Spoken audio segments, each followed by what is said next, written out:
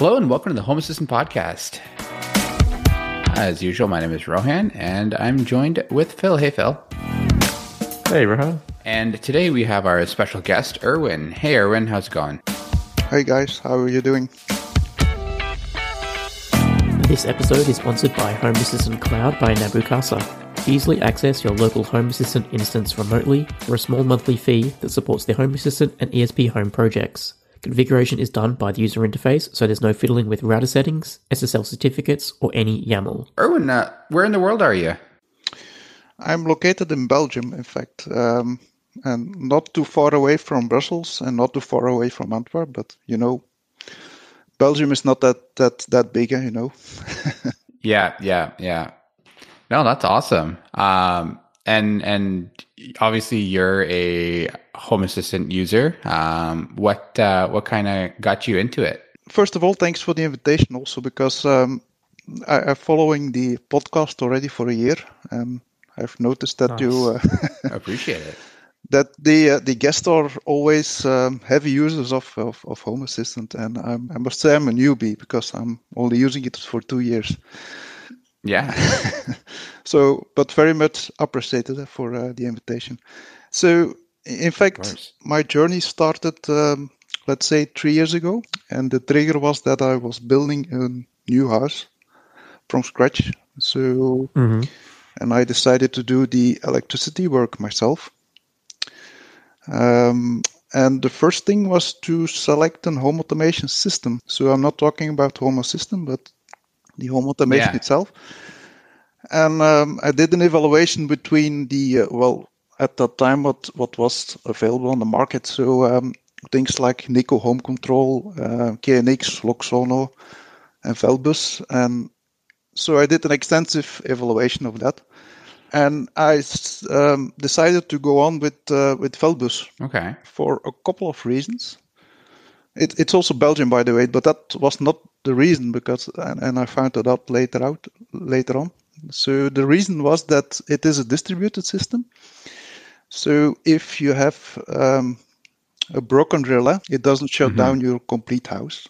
You're not out of lightning. And the second reason is that it is based on CAN bus, which is a protocol that is used in the automotive industry, right? And it's very robust in that environment. So my reasoning was, well, then it must be robust in my house, right? Yeah.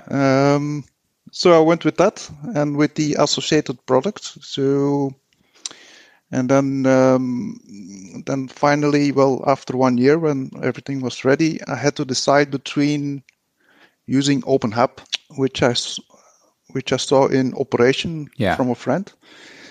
But then I came across Home Assistant at that time, 2 years ago. And, well, Home Assistant has a bigger community.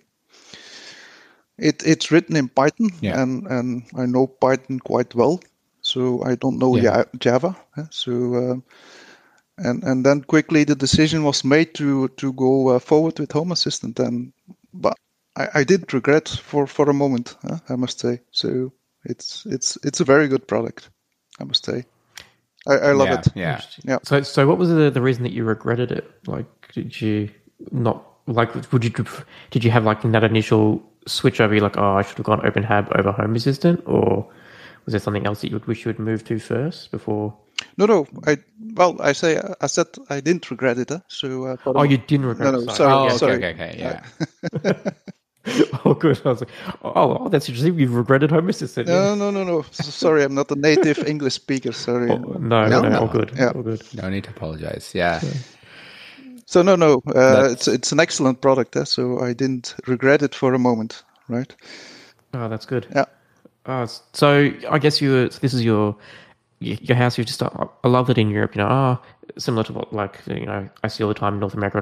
We need to do some electricity work. We'll just do it ourselves. Whereas down under here, I've got to go out and get pay for a professional to touch any wiring, so it gets a bit cost prohibitive. But it's also interesting that you mentioned Velbus. I haven't heard of Velbus before. I can see that there is a home assistant integration, so obviously there's people using it. But it's interesting to see that in Europe you think like how connected the world is right now. We've got Zigbee, Z-Wave that seem to be global, and then I'm assuming here Velbus is maybe concentrated more in just Europe.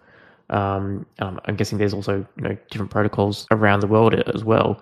So is Velbus still used in your house today? Yes. So it's operating without any glitch on its own, and Yep.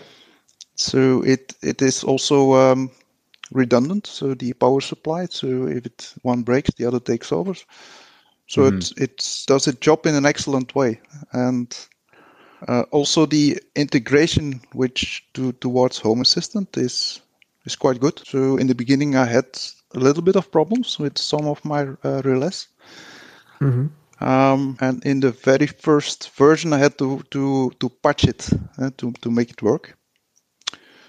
But then the guy who maintains the GitHub library, he fixed that for me, and I think now it's taken over by someone else. But it's very, very stable. That's good. Yeah.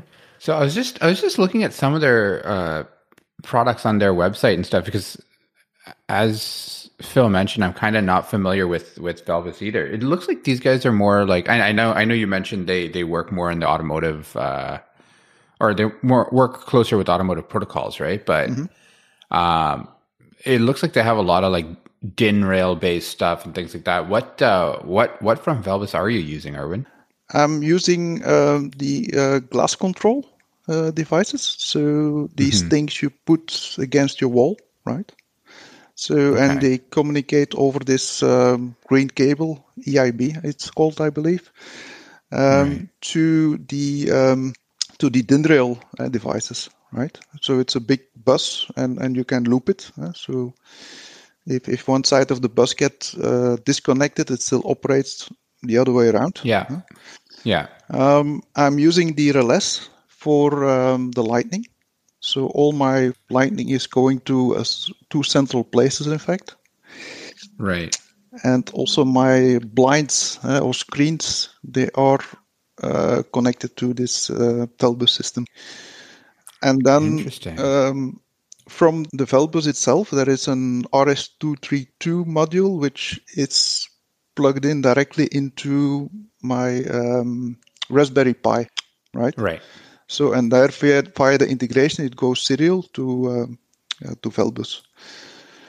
And as soon as you start up the integration, you see all the entities appearing in Home Assistant, and of course you can make use of them in the various automations or love layers or whatever. So it's interesting. Yeah, sounds like it's a high end.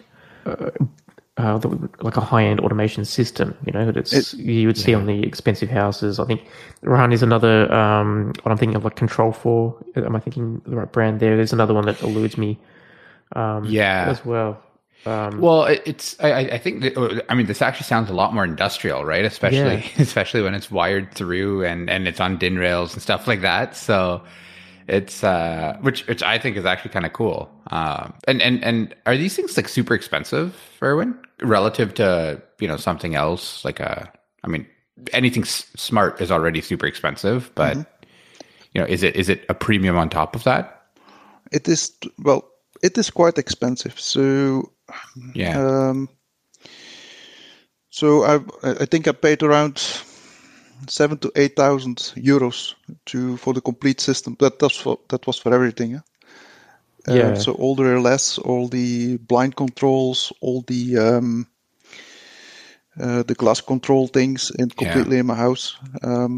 So it's quite expensive, but as you say, it's more industrial. So it operates very, very stable. So Well, and I guess it's not wireless, so you don't have to worry about. No, it's not wireless. So I just had to put this green cable in my house. As a bus cable through the house, and that's it. So that's it. Yeah. Which I mean, if you're building it from the ground up, then that's not a huge issue typically. No, it's not an issue. If it would have been an existing house, it's a completely different story, of course. And you cannot do the braking in an existing house. But since I was building up from the ground, I had that freedom, right? Yeah, that's awesome. Okay, so you started out with so you've got your house, you've put your green cable everywhere, you've started out with Home Assistant. What are you using to drive Home Assistant? I know one of the contentious topics we always talk about is, are you using Node-RED? Are you using a YAML? Like, is there something that you've just stuck with, or maybe you prefer, one of the various automation engines around it? Is there something that you've sort of gelled with better in your system? I'm a heavily user of Node-RED, so because it's very intuitive, right? Mm-hmm. And you can see all the automations in a visible way. So actually, to be honest, I tried immediately Node-RED and I liked it, so I didn't try the other one. Hey, listen, if it works for you, then that's perfect, right? Yeah. But for me, it works fine. That's good. Yep. And so you've got all your physical switches and your blinds, all that control physically. Have you gone to any other sort of like smart speakers around the home to integrate with that via Home Assistant? So using like an Amazon Echo, Google Home, or even HomeKit? I don't use voice control for the moment. That is still on my list to do, but yeah, that takes a little bit time. So I'm integrating with the Philips Hue.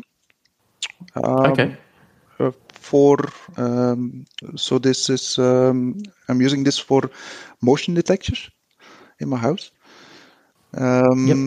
First of all, and also for the power switches. How is it called? Is it a power switch? Like a light switch kind of thing? No, like or for put it.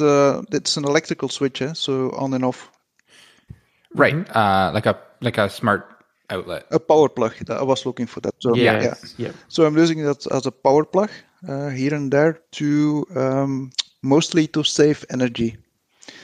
So, for instance, my son, he has a PlayStation 5. He has a PC. He has 2 monitors. He has a Chromecast, a TV on his room, right?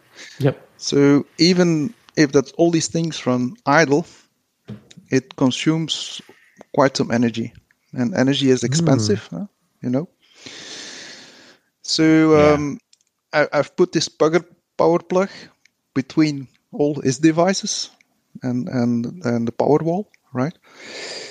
And around midnight, I switch off everything until the next morning, 9 o'clock or 10 o'clock. Not sure anymore. Interesting. Yep. And then it's plugged on again. I mean, he gets power again.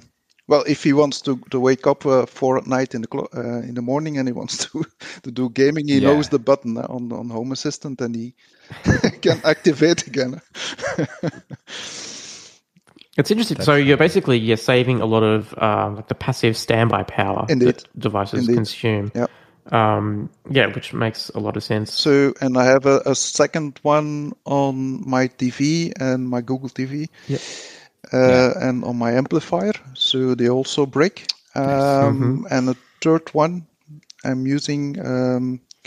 So I have a swimming pond. I think you call it like that.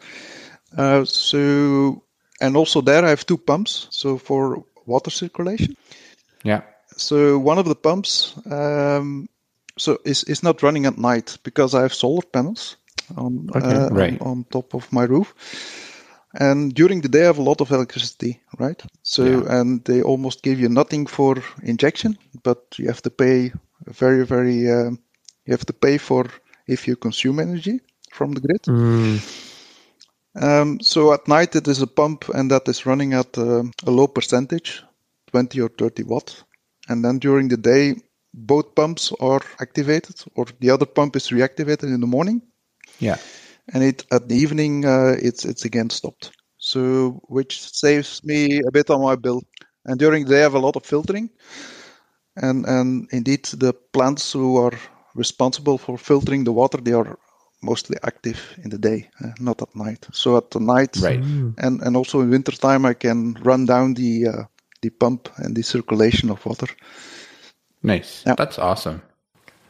I know energy has been a big focus for Home Assistant recently. Yeah. And you mentioned, but you touched on before, like you're using, shutting off all those devices overnight, the PS5 and the computer monitors that were just sitting there standing by. Have you managed to measure how much those idle devices were costing you in order, like, was there a reason you go, oh, they're just wasting power? I can see, they're costing me X amount of dollars. Were you able to measure that, or is this just something you've done proactively to try and save some money on the devices just consuming power while they're off?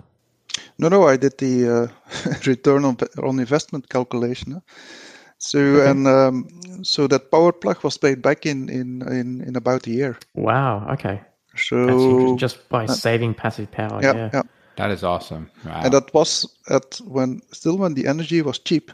So now with the Ukraine crisis, the electricity in Belgium doubled, right? Electricity price doubled. Wow. So yeah. Wow, that's that's good. And have you, because you said before you got solar panels, have you integrated your whole house energy using the new energy dashboard so that you can see how much you're consuming and how much you're generating from solar? Yeah, that is one of my favorites, actually. Oh, good. and yeah, the problem is, so I have solar panels, and in Belgium, so for the principle is that you take from the grid and you pay, you inject, and you get a little bit of money. So it's in our own interest that you consume energy when you have solar energy, right? Yeah. So the big problem was to discuss with my wife when to put on the washing machine, because she said, "Yeah, how can I know?" And I said, "Yeah, I will make something that you can measure it." Right? This was before the energy panel was there. So I made an integration. I'm using myself, so it's on GitHub, but I'm basically using myself. That is measuring the smart meter, that take the measurements from the smart metering and also takes the input from the solar panel. It dumps it into a database, so I can consult it later on. And I'm in fact calculating each 5 minutes what I call the balance.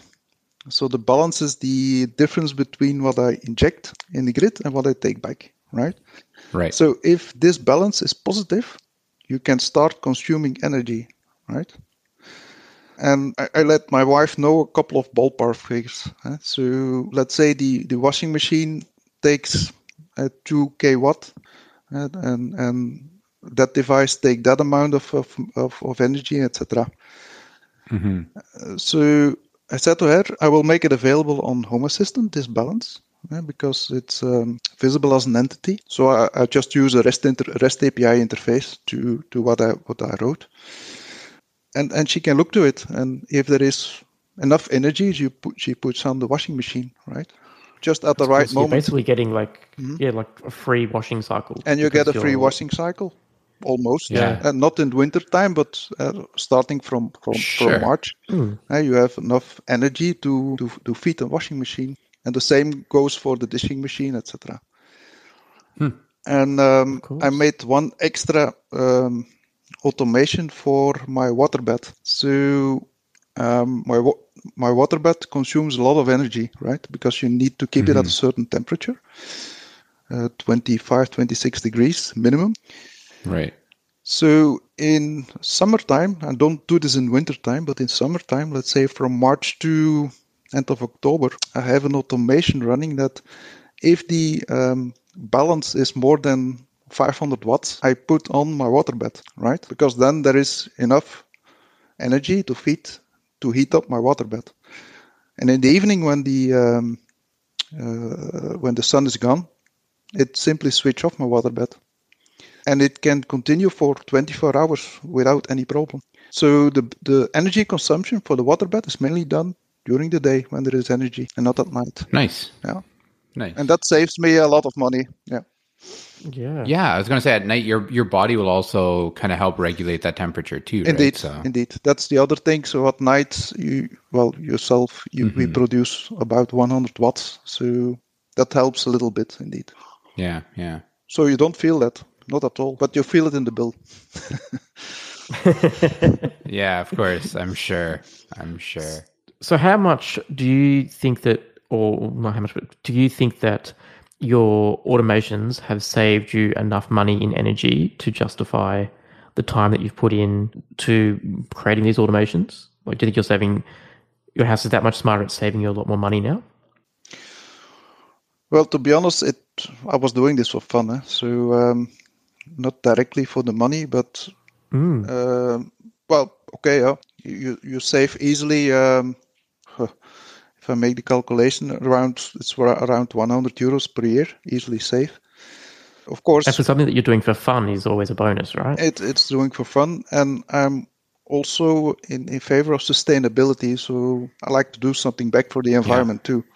It's a bit, it's our duty, right? To do something back Sure.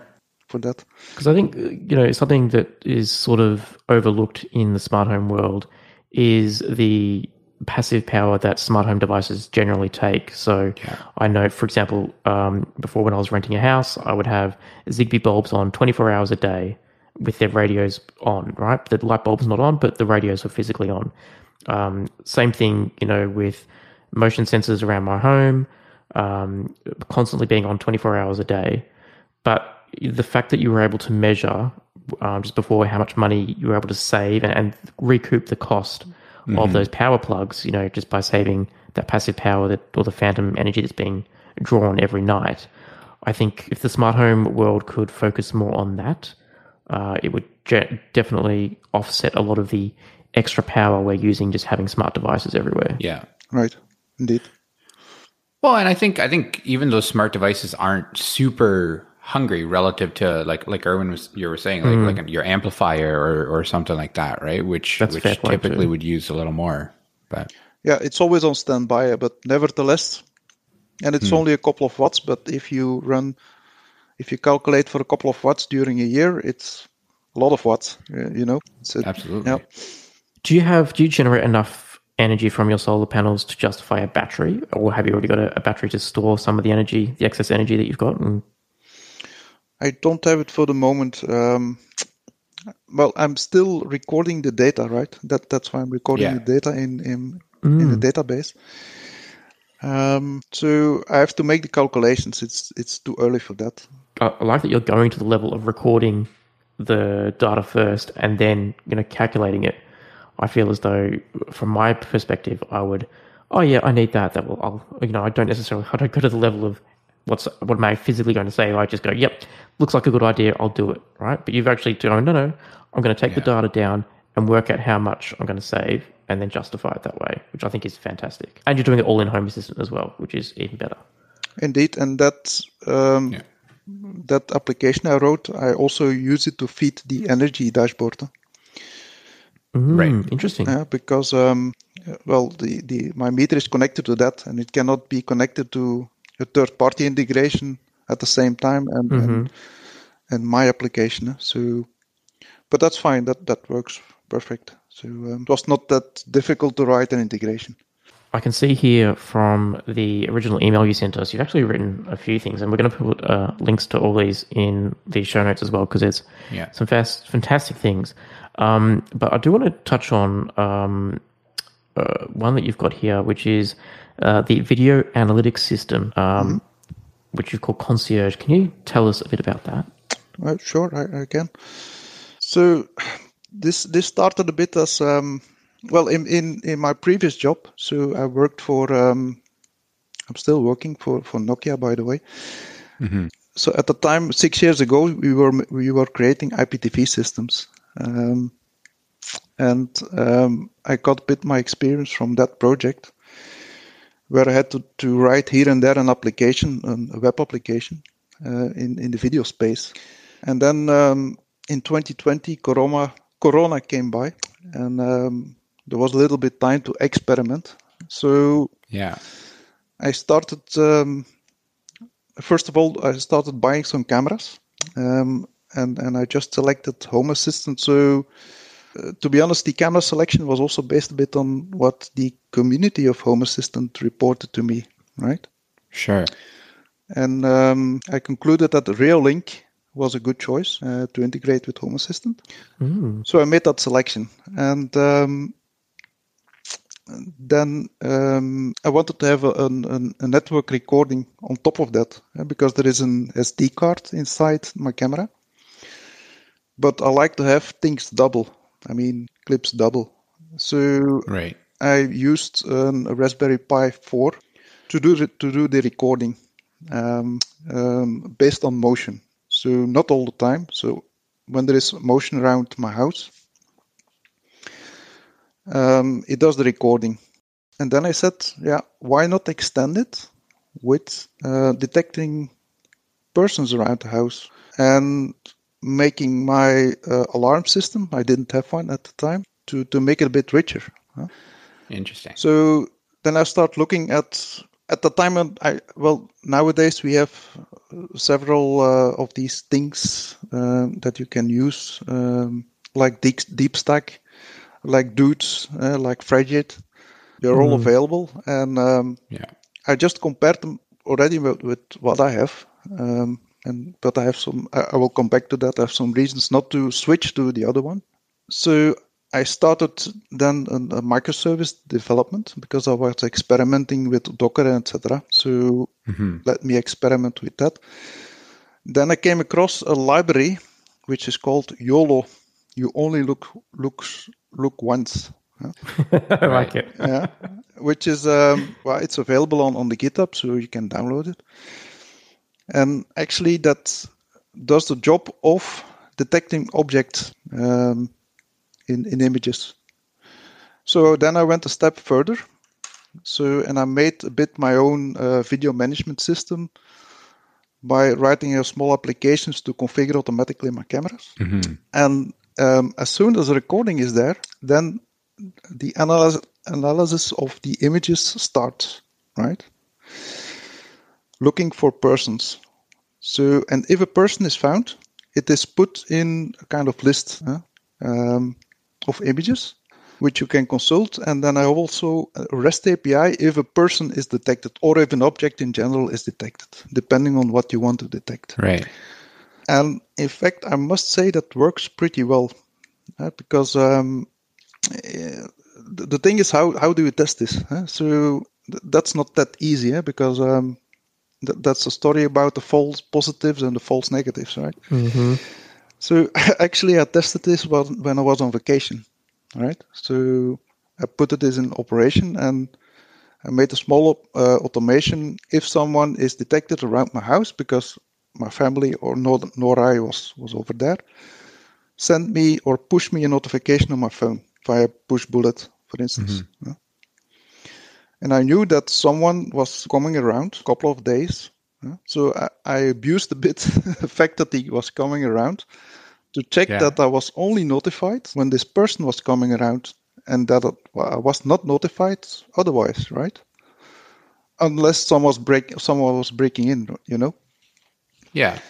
And well, I didn't get any false alarm. So I must say this YOLO library, that works fine, right? So it does really a job. So then I was wondering, can I switch to one of the other platforms? Because I'm with my concierge, I'm alone for the moment. Yeah. So I was wondering, why not switch to Frigid or Dudes, right? Yeah, that way you don't have to maintain your code. Someone else is maintaining someone it. else maintaining it. Maybe I can contribute to that because I have some experience, right? Yeah. But for Frigid and Dudes, this approach I don't like. Because in that case, you have to analyze the images all the time. And that's not what I want to do. It feels a little bit like having a dog, right? To warn you if someone is around the house. But at the same time, you're sitting next to the dog and you're looking also, is someone not there? So I don't like this approach. So I like the approach I have now. I have a dog. Only when he barks, I start analyzing. Otherwise, I don't look, right? So Fridge and Dudes is for me an overkill, right? I don't want to sacrifice silicon or energy on that processing all the time images. Yeah. Then I'm left with DeepStack, right? So which does the trick on demand. So based on motion. So this is something what I have. But then with DeepStack, when I looked, you need dedicated hardware. So, and I didn't want to switch hardware. Yeah.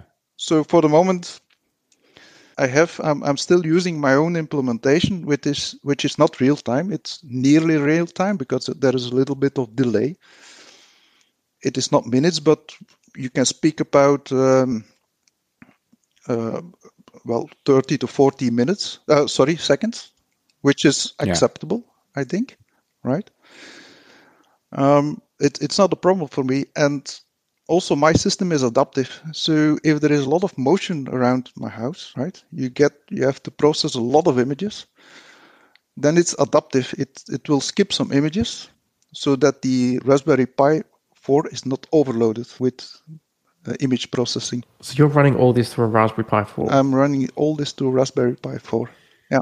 Interesting. Yeah. That's amazing. And it hasn't it's able to keep up. Obviously, like you said, it is adaptive and stuff. It's adaptive, but it's able to keep up. Yeah, it's able to keep up with 4 cameras. Wow. So I will install now a 5th in my garden, but I think it will still keep up with the pace of. Wow. Okay, that's pretty impressive, actually. And currently, I'm running an automation. I'm working on it.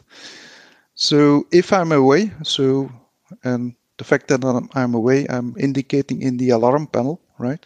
I'm on vacation or I'm away. So in that case, if a person is detected, I will switch on my my Google TV. I will switch on my amplifier. I will switch on my TV. So you get an image from a Google TV, and I'm streaming, in fact, the image of the person that is detected to my TV. So then when someone is sneaking around my house, he sees his own image, which will scare him off, hopefully, right? Yeah. I was hoping when you were starting this, I was like, okay, he's going to turn the sprinklers on, he's going to lock him in the shed or something. That's an idea.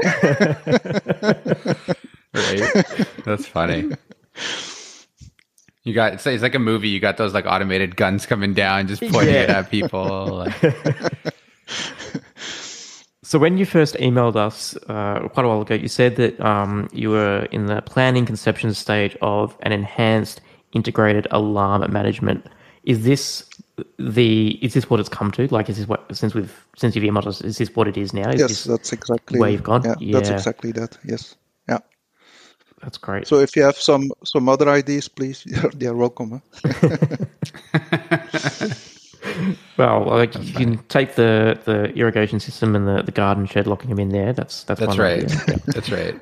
Smart lock and smart sprinklers. Put them together with your cameras. So, are you using? So you're obviously using presence detection. I'm guessing you've got your phone as a beacon to say whether you're home or not. Are you using any like alarm control panel systems in Home Assistant? Yeah, so I'm using set status. I'm using this. What is it? Is it a standard alarm panel? So I think it's standard. For you can put in the configuration.yaml. That's what I'm using. Yeah. Yep. With presence detection, I'm struggling, to be honest, and I don't have a good solution for that. So, well, let me rephrase that a bit. For putting off my alarm, for disabling my alarm, it's fine. If I see one phone, I can disable it. But I'm hesitating for enabling it because I'm still using the old ping to ping the phone of myself, my wife, and my son and daughter. But yeah, you have the problem of an iPhone with my son, so that is not always pingable. Yep. And my daughter, well, she doesn't charge her phone, so it's worthless. Huh? That's funny. Yeah, it's funny. I'm actually going through like the exact same issue right now. So I'm Android. Everything's easy for me, right? I can my phone's on the Wi-Fi. I'm home.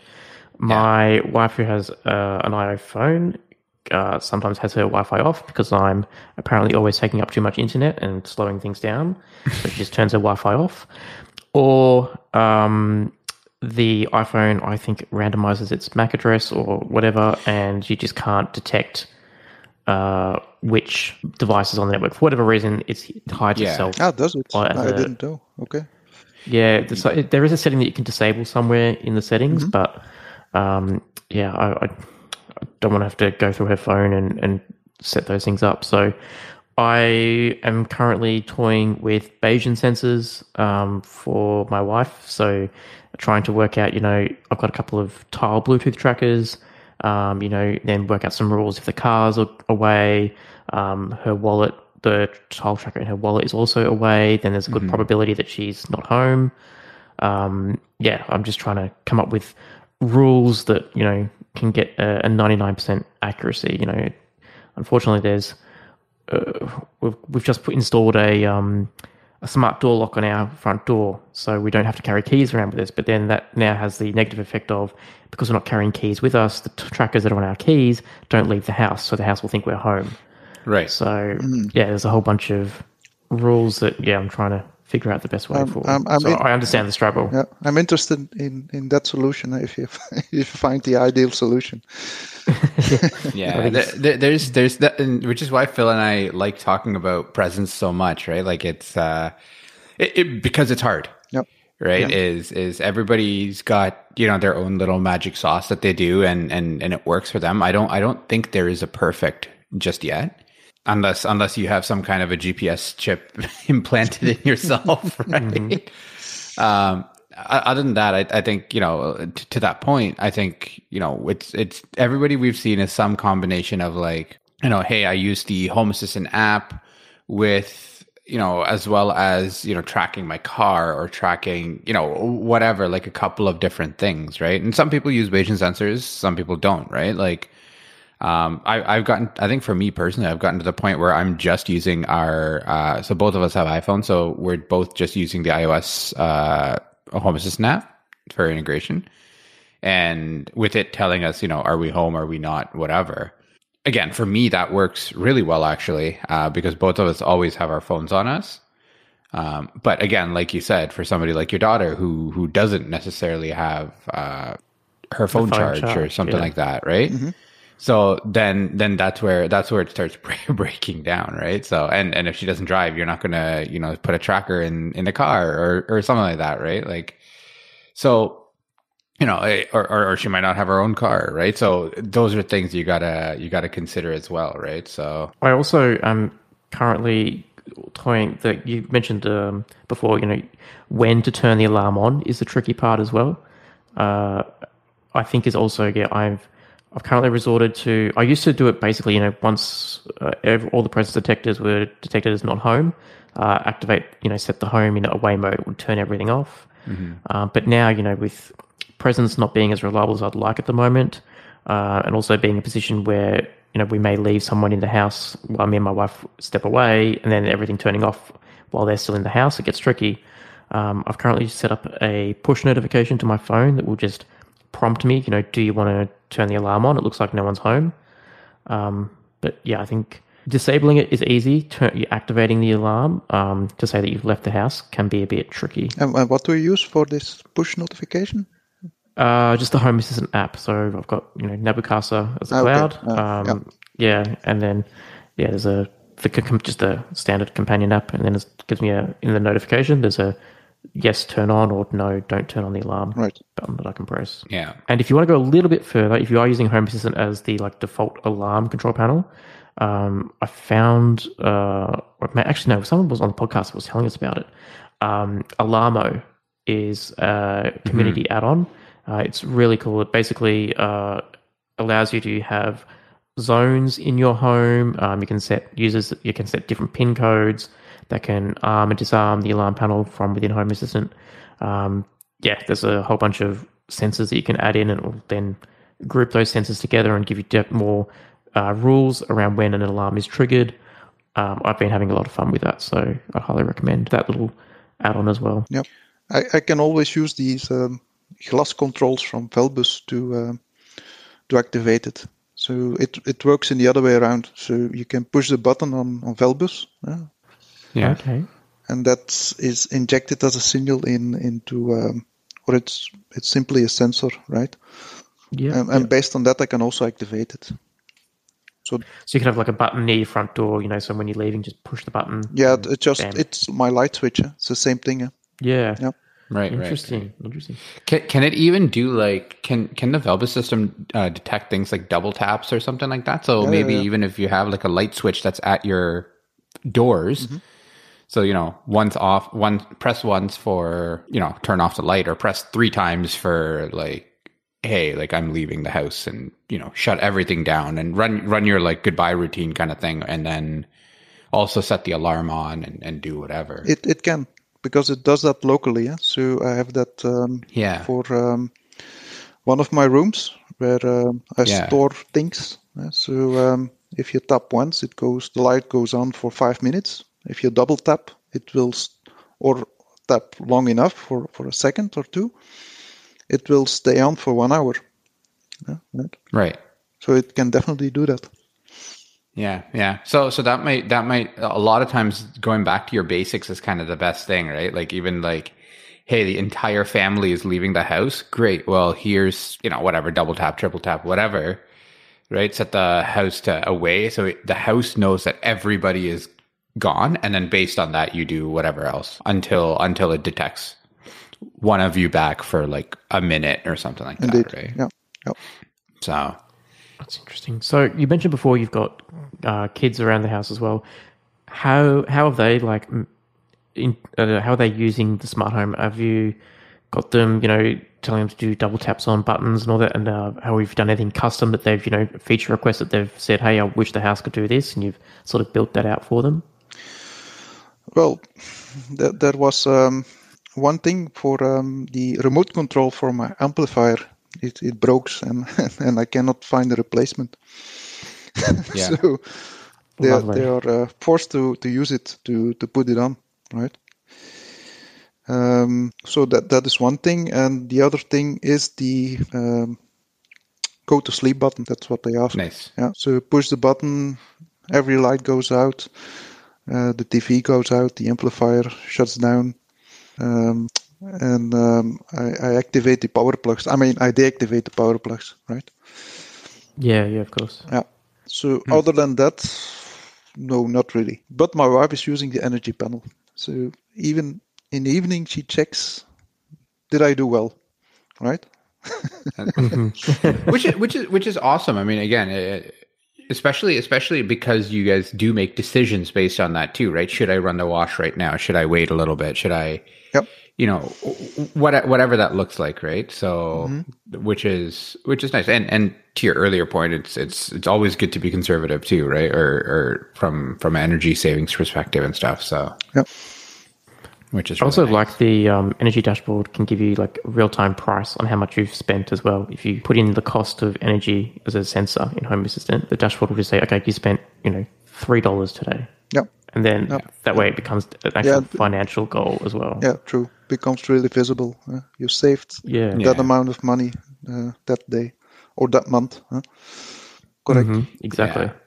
Yeah. Until you realize, I don't know how it is for you guys, Erwin and Phil, but there's all of these like extra fees and stuff like that you don't take into account too, right? On top of all of those standard fees. But yeah, like it's definitely really useful. So I'm looking to getting into the energy monitoring thing and everything myself too, right? So it's nice to see, successes from folks like yourself, Erwin. Yeah, there is one drawback in the energy panel that is I've noticed. Because I had a problem with my Raspberry Pi 3. So I started the installation 2 years ago on the Raspberry Pi 3.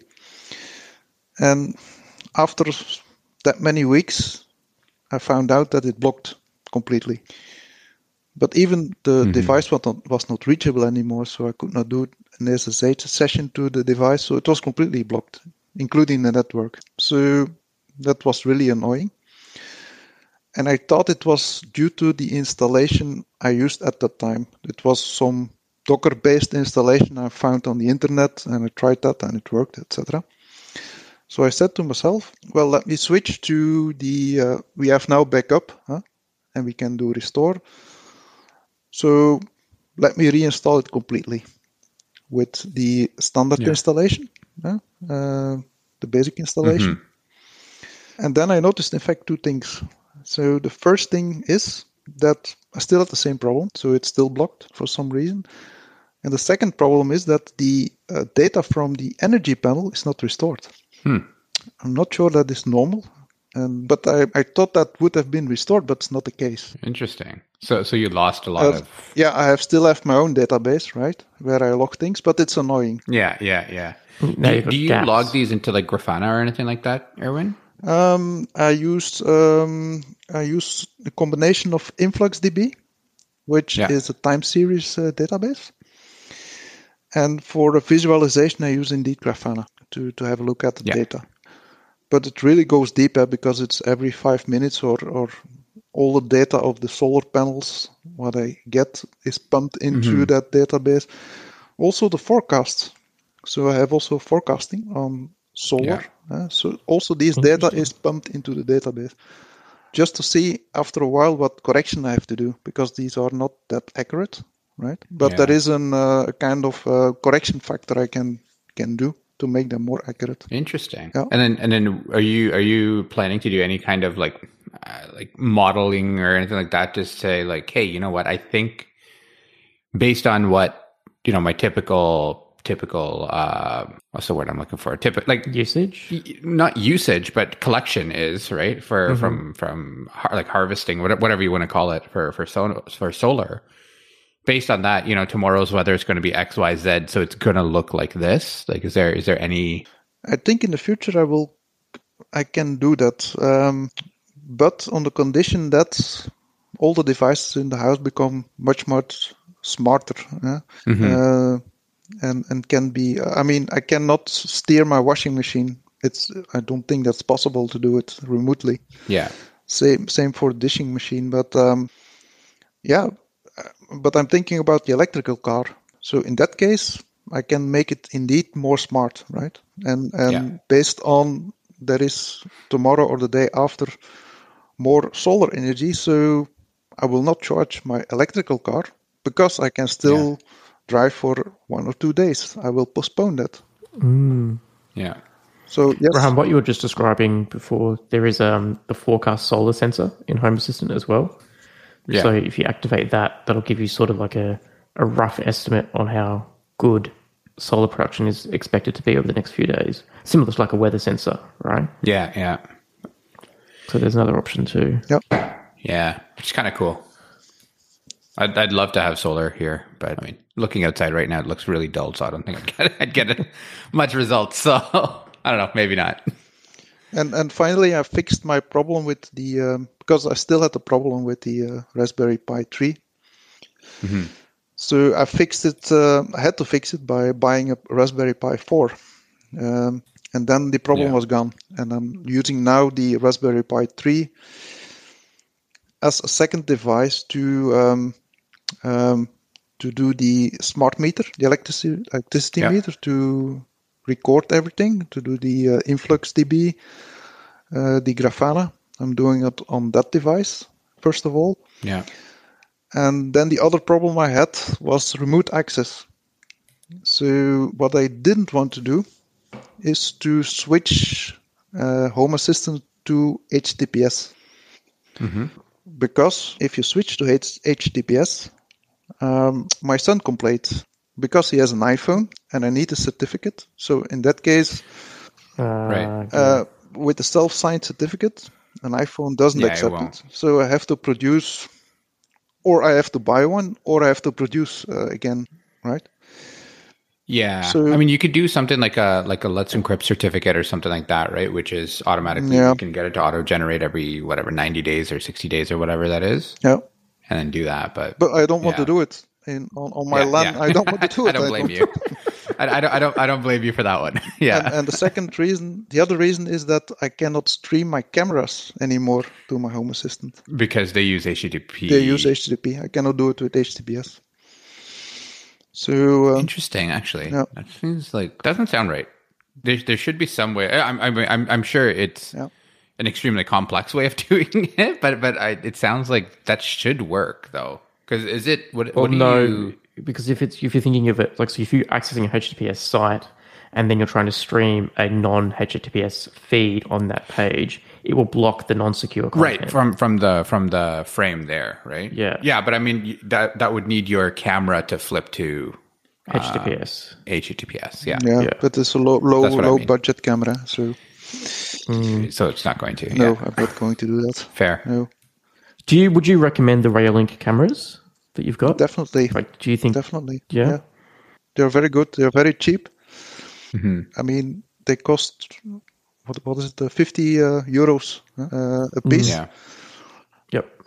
But having this concierge system, they are already paid back because I got 2 months ago a fine from the police that I ignored the traffic light in Antwerp, right? Okay. But in Belgium, the government is very, very slow, right? And you get the fine 1 month later. So one month later, you think, did I do this? I don't think I did it, but where was I?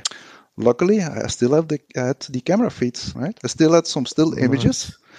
So I could see my car parked on the driveway half an hour before the incident. Right. And half an hour after the incident on exactly the same spot. So I said to the police, hey, look, this is my car on my driveway. I cannot be the the committer of the offender, right? Yeah. And this is the proof. And then they said, yeah, you're right. Okay, you don't have to pay the fine, which was around 200 euros. So. Oh wow. Okay. Yeah. That's great. Wow. So it saved me some money already.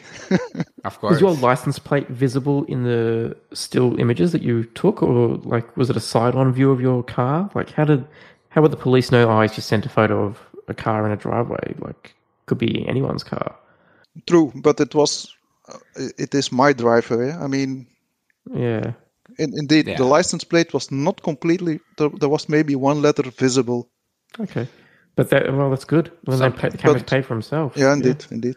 Yeah. Wow, that's awesome. Although a bit concerning that they issued the fine in the first place out of error, or vehicle. Someone cloned your license plate and is running around. I guess so. So yeah. That's I like crazy. those good stories though. Like that you were able to use Home Assistant to save yourself a fine that you didn't commit. Like, and there was your proof. Yeah, fantastic. Yeah, but I know you also mentioned in your email you were doing some water detection as well, using Arduino sensors that I assume you built yourself. Want to talk about that one for a second? Because I just that's kind of stuff I'm interested in too. So I just genuinely just want to know. Yeah, I'm planning to do that on the Arduino, the water sensors. So and actually there are still also problems. So I have 2 collectors of water on my house. So one for the rainwater that collects the rainwater and that goes then to the garden and to the for flushing the toilet, right? Okay. And there is a sensor in it to measure. In fact, it's a very dumb sensor to measure low water, right? So it's a float, right, on the surface, and if it goes into a vertical position, it gives an alarm into Velbus and obviously in Home Assistant, and that will send me a push notification. And then I have a second collector where the water is collected from rooms which are below ground surface, right? So, where I have a bathroom. But obviously, if I want to drain that water, it goes to a collector, and then there is a pump that pumps it to the higher level and to drain it to the street. There is also a float inside it, but it's the opposite, right? If that goes above a certain level, then I risk a float of my my bathroom, of course. Yeah. Right. If the pump is broke for some reason or there is no electricity on the pump itself. So that's a second detection. Now, these floats are not really reliable because they already broke 2. Oh, wow. Like the actual stem or whatever, the floating part of the float. The float didn't work anymore. Oh, no. So for the, what is it called? Cistern, for the water collection thing. It's fine now because you're running out of water. I'm okay with that. But for the other one, it's a disaster, right? Yeah. So actually, I'm looking for the detector, a second detector. Interesting. So, and for the rainwater collector, I would like to measure the height or the depth, I must say, just to see how many water is remaining. I wonder are you able to use something like and again, this is where my knowledge of these kind of things start to wither, but if you use something like an ultrasound sensor or something like that, and again, I'm not sure how you're catching this water, but whatever vessel it's being stored in, can you use like an ultrasound sensor and see the level that way? I don't know if that works or not, but that definitely works on an Arduino, because my kid in school tried a project to measure distance with an Arduino. Yeah. But yeah, to be honest, I'm not sure that will work in the hostile environment of a collector, where there is well, everything becomes wet in that. Yeah. yeah, exactly. So I'm not sure. Maybe it's an option. Huh? Actually, I'd love, maybe this is a good chance for, some of our listeners, if you're doing that kind of thing. I would definitely be interested. Tips. So I've got a rainwater tank, and I would love to know how much capacity it's got in it, right? So just to be able to see that in home, this is 100% full, 0% full. Mm-hmm. I've definitely seen the ultrasonic sensors or ultrasound sensors that you were talking about, Rohan. Like that's one of the basic Arduino projects out there, right? Like there's a million guides on how to do those, but if there's another more solid solution that's more weatherproof, I guess, I'd love to hear it. Yeah.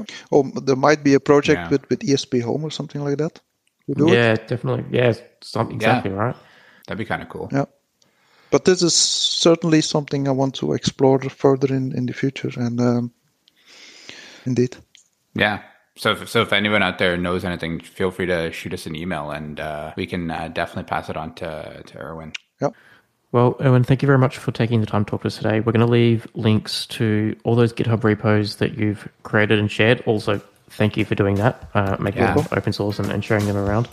We'll leave links in the show notes. So, Erwin, thank you very much. Really appreciate it. You're welcome. Yeah, thank you. All right. Cheers. Bye.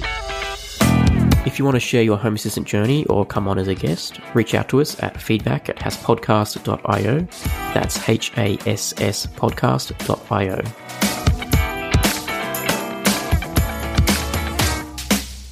The Home Assistant podcast is hosted by Phil Hawthorne and myself, Rohan Karamandi. For links to topics we discussed today, check out our show notes on hasspodcast.io.